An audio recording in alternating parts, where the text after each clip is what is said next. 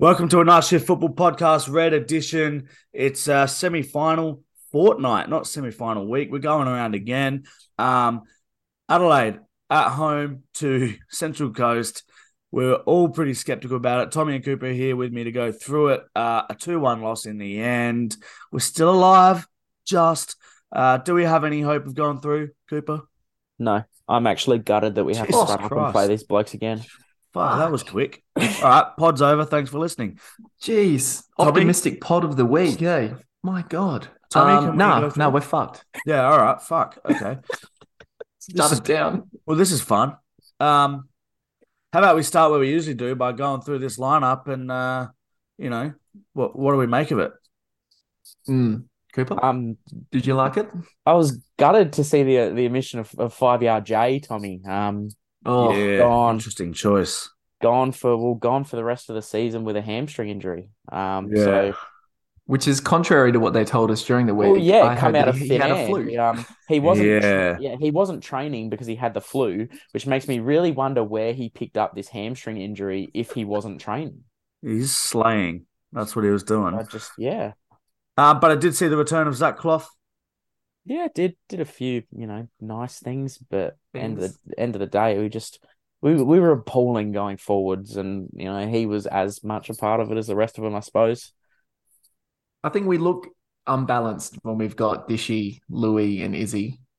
Do we line up as a 4-1-4-1 like they preempted it? No, we didn't. We lined up as a 4-3-3, and we did that thing again where we played Louis Dorigo as a box-to-box midfielder, which he is not, and he will not have success in this United midfield until the day that Isaias is retired and he can play in the position he needs to be played in.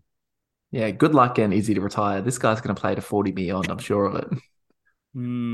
Yeah, I think the more we've gone over that every week, I'm still so torn on Izzy. When he's on still, he is crucial to this team, but those games are becoming less frequent, I guess. A little bit few and far between, especially in the big games. Like, he is so good when he's playing against two midfielders, like against a side that are in the bottom six and don't pressure him very much. But yeah, in this, where the Mariners have four on you all the time in that area where he's trying to play balls, he does look suspect. Oh, every single time we've played the Mariners this season, Josh Nisbet has just run rings around him. He's just too mobile, too quick. Isn't he good, Josh Nisbet, though? Like, he's great. For such a guy short of stature, he's one of those that probably passed over as a youth, told you never make it. He's been brilliant. And, the Mariners have beaten us 10-2 over 3 games now, and he has been instrumental in all of those results. Yeah, we got the centre-back combo that we've been asking for again. It looks like that's the consistency Carl's going for in finals with Ansel and Warland. And I'm sure no one's shocked here. I thought Ansel was decent, and I thought Ben Warland was lost every single time the ball within 5 meters of him. My God. That's why he needs 5-yard J to cover his ass. I don't know how much I love Ryan Kiddo being on the same side as Ben Warland in a back four because Ryan as an overlapping attacking fullback is fantastic, and his on ball defending is good, but there's still times where he just gets caught out of position a little bit, and Ben Warland isn't good enough to cover that. No, it's time to unleash Ben as a right fullback. Halloran. Yep, this is it. Going into the second game, this is it. We need Halloran at right back, Irin Kundu at right wing. And could you imagine the bust-ups the two would get into over that 90 minutes? It would be box office. I'm just going to double down on what I said last week, that if we do inevitably lose this game to the Mariners in Gosford on Saturday, it better be the last time I ever see Ben Halloran put a red shirt on in this league. Whoa. That sounds really mean. I'm just so sick of watching him. It's so contrary to what people on Twitter say as well. Like, there's such a huge Halloran fan base online. There is. Some saying that he was better than Goodwin in this game, or even asking why does Goody not receive the same kind of flack that Halloran received after a mid game. I'll just front on this on while you've said it there. Craig Goodwin was shocking in this game. Ooh. He was really bad. Well, we don't do that. Yeah, careful. We don't do this. I just wanted to point out that we got the penalty. Thank you. He put it away. We expect that of Craig. That was 2 minutes into the game. I don't think we looked like scoring once after those 2 minutes. Something that doesn't really reflect that statement is that we had 10 corners to the Mariners 2. I think Goody beat the first man about 3 times, and every time he did, we didn't look like scoring once. His corners do frequently. Mm. They're a bit of a cause of frustration.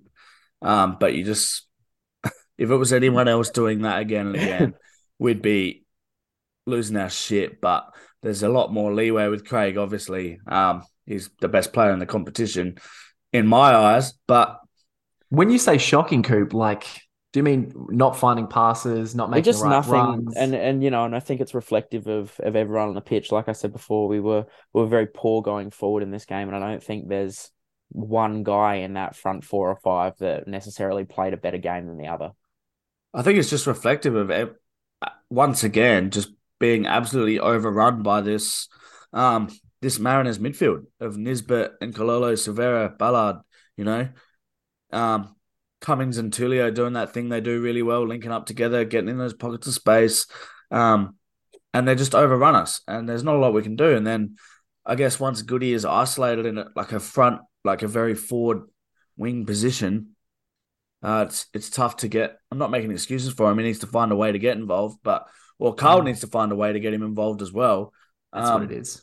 But yeah, it's super frustrating. But I don't know if you wanted to go goals first, Sam, or not, but I did when we go for it. Discuss lineup or wherever we are. I wanted to talk about the substitutions that Carl made in this game. Go for it. Our favorite topic. This was something we'd never seen before, and I don't know whether to give him a bunch of slack because it didn't work, or be a little bit impressed that he actually tried something different. But what he did with these substitutes on Saturday night is something that if you sat down and looked at this lineup before the game and went through every possible thing that Carl could do with his substitutions, it wouldn't matter if you sat there for 10 hours, you would not have guessed what he was going to do. Hiroshi came off injured 55 minutes in. Nesta came on, went out to the right, and Halloran went up front like we've seen many a times. 70 minutes in, Zach Clough comes off for George Blackwood, who then takes the spot up front, and Ben Halloran drops into the 10. But then in the 84th minute, Ben Halloran comes off for Panache Madanya.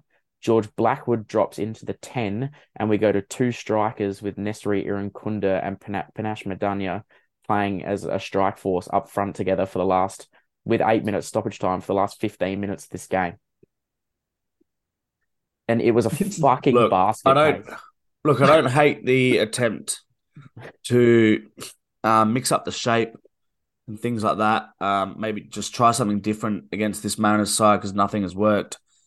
But Madania, why has he suddenly the last few weeks been an attacking inclusion for us late in the game? I don't know when Ethan's on the bench or we've got no Johnny Yule.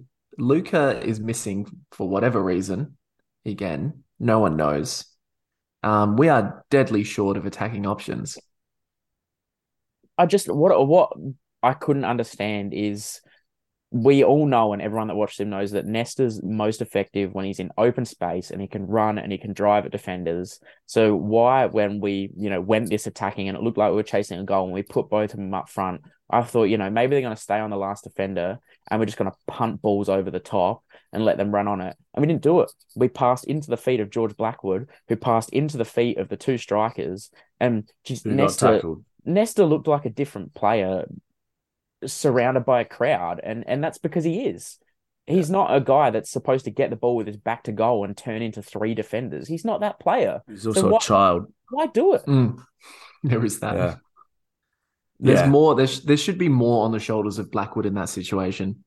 If you're gonna give him the role as the 10, I think he has to be feeding the wingers a little bit more than just playing into the front 2 in that situation. Or, you have to be able to have a guy that's going to play the point that opens the space up, that allows Nesta to exploit or get the fullbacks involved, or just something different to what we're so used to seeing against the Mariners. And I do the same thing.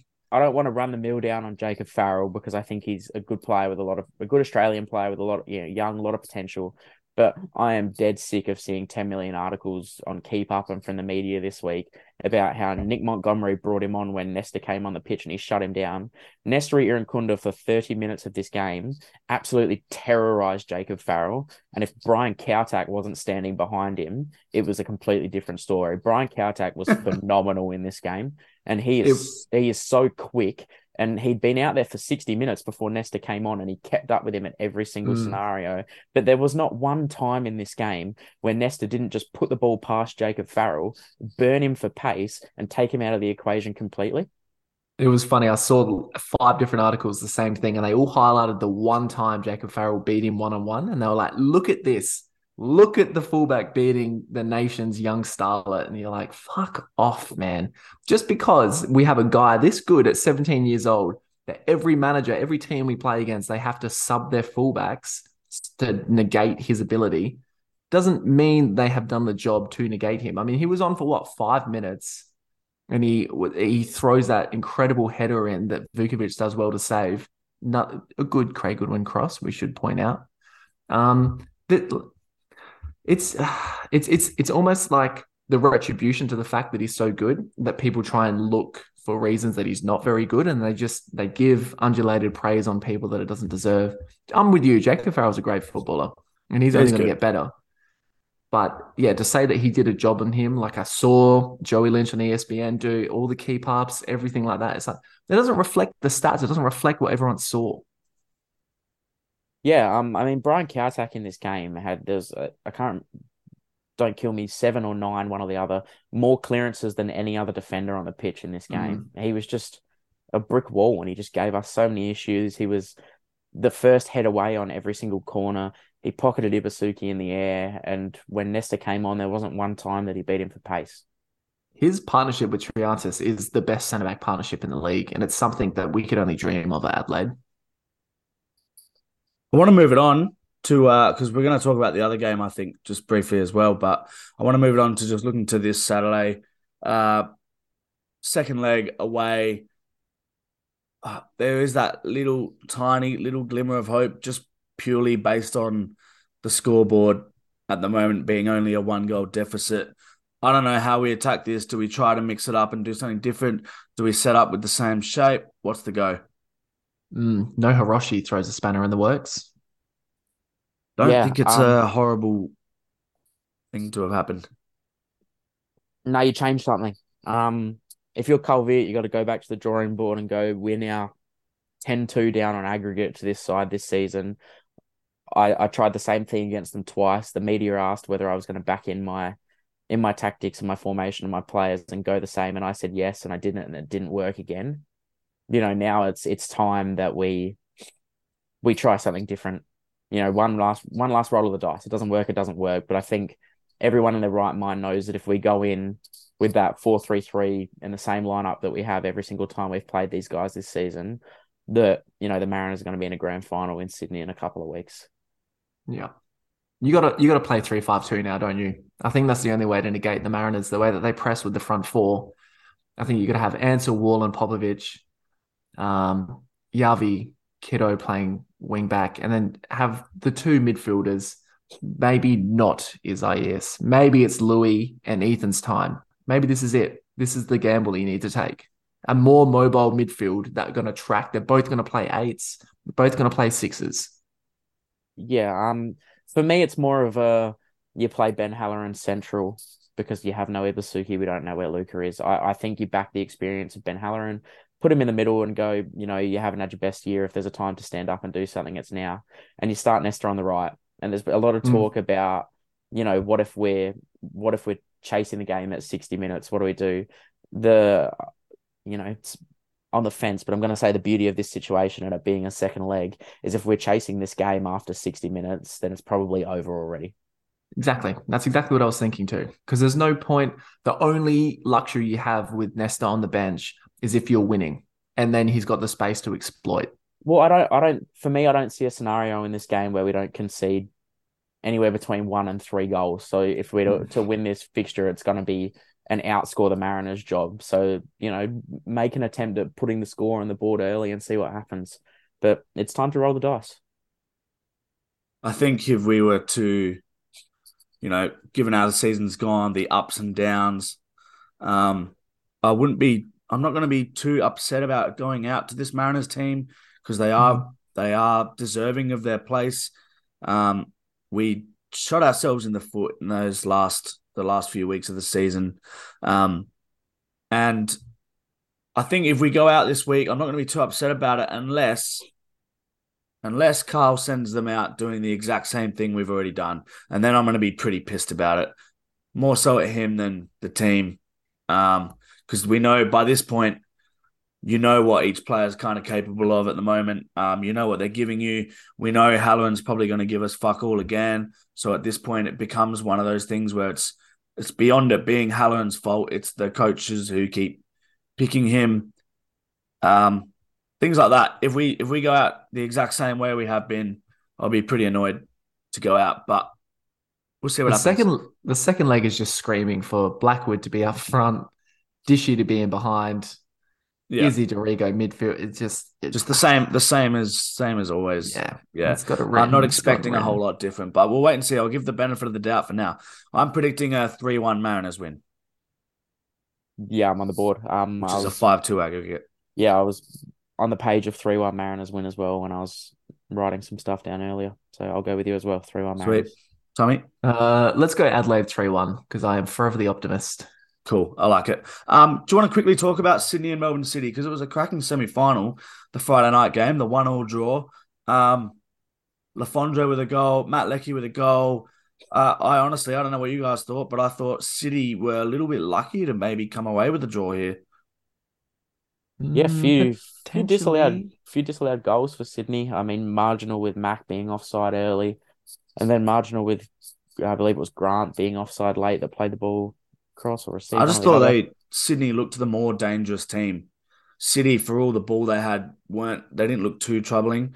And I thought Jamie McLaren, for the most part, was a passenger in this game.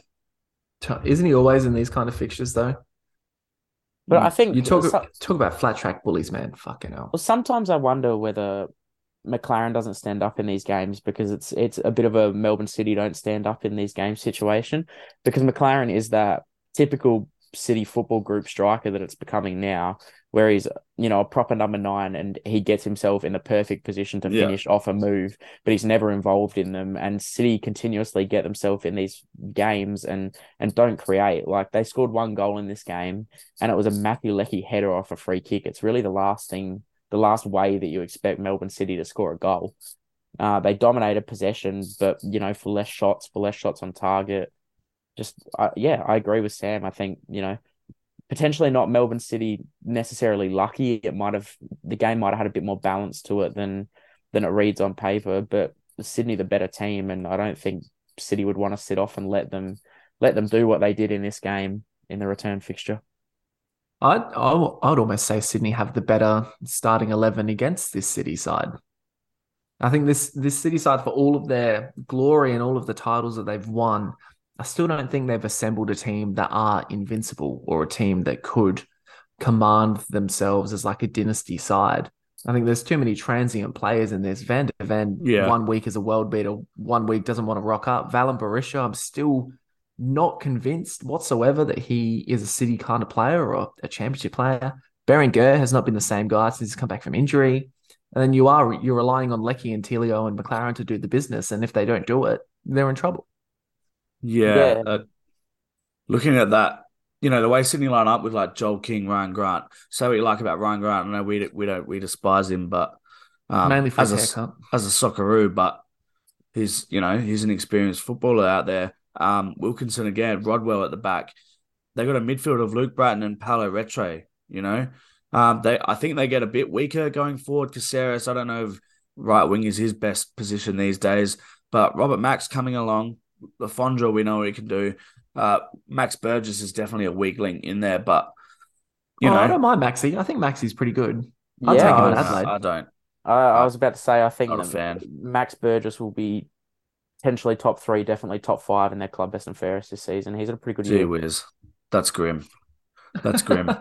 And on Caceres as well, he plays that really nice inverted right winger role that Pochettino loves. I think you saw it best when Eriksen played for Spurs. He comes inside, picks up the ball, it links up nicely between the attacking midfield and the striker. I reckon they're pretty well balanced, Sydney, and they've they're got the firing team. at the right time. They've just their time on the run. They've got momentum on their side, and I fucking hate it. Yeah. Two points I wanted to make about this game. First one, Tom, you said that Triantis and Kowtak was the best centre back partnership in the A League, and it has been season long this season. But I think Wilkinson and Rodwell have been phenomenal since Rodwell came back from injury, dropped out of the midfield and into that centre back role. They've just composed this team so nicely, and they're two centre backs that. One thing Adelaide would die for is they can both play the ball out of the back calmly and so confidently. And so they just don't ever look.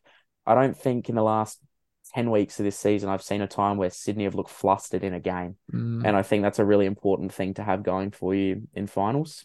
That's it. If Adelaide are going to win the league, we need to find an elderly midfielder from the Premier League and convert him into a centre back.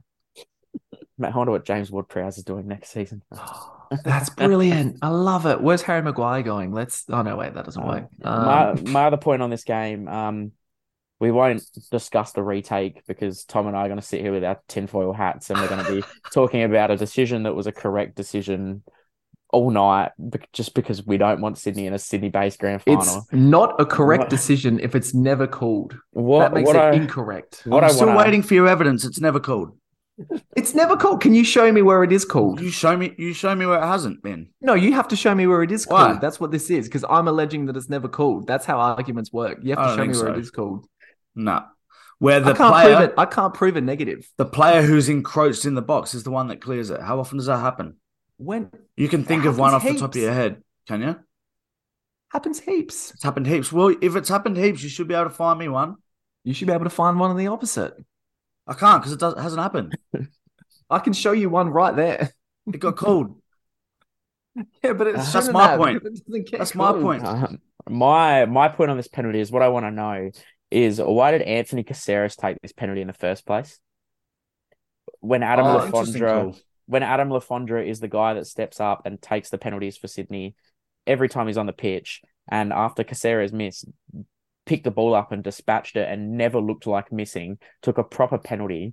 I just don't understand why he didn't take it in the first place. I could be wrong. I don't watch much Sydney, but I have no recollection of seeing Anthony Caceres take a penalty for them before. It was same side too. He mentioned this in the post game, and he said that Caceres had said something in training a month ago or something that he wanted to take the penalties, and so ALF was, and he wasn't starting at the time either.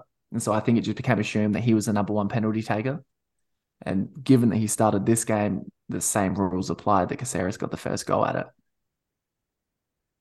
Cool. But I'm like you. I would have ALF taken every time. You want your number 9 taking it, unless it's Bamford, in which case you want to ship that shit out. Yeah. All right. Are we happy to leave it there? We're done. Yep. You got anything else? I guess I'm not happy about it. I mean, Cooper didn't even not happy about on Joe Gauci. I think at the moment I'd be okay with Central Coast winning the whole lot. Fuck Sydney. Could you imagine Sydney. 2 New South Wales sides in the grand final though? Is this? I hope not. It's Danny Townsend's wet dream. Whoever wins the semi-final on Saturday night better win the grand final. Otherwise, I'm going to be a miserable bastard talking about A-League for the next 6 months. I just want to see bulk empty seats at the grand final. That's what'll make me happy. It's a good thing we don't have to talk about the A-League for 6 months because they won't be back until fucking December. Yeah. Wow. Scenes. All right. Let's wrap it there. We'll see how the Reds go. Fingers crossed, but I don't have high hopes. Should we do a watch along, Sam? We'll do a watch along at home for the Mariners Adelaide game. No. I like it. You like it, do you?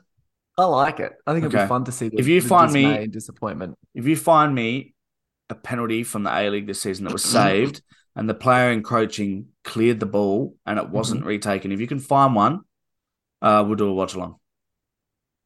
Game on. All right. Here we go. You got a few days. Sort it out. All right. The problem is there's nowhere to see games. All right. Find it. See you guys.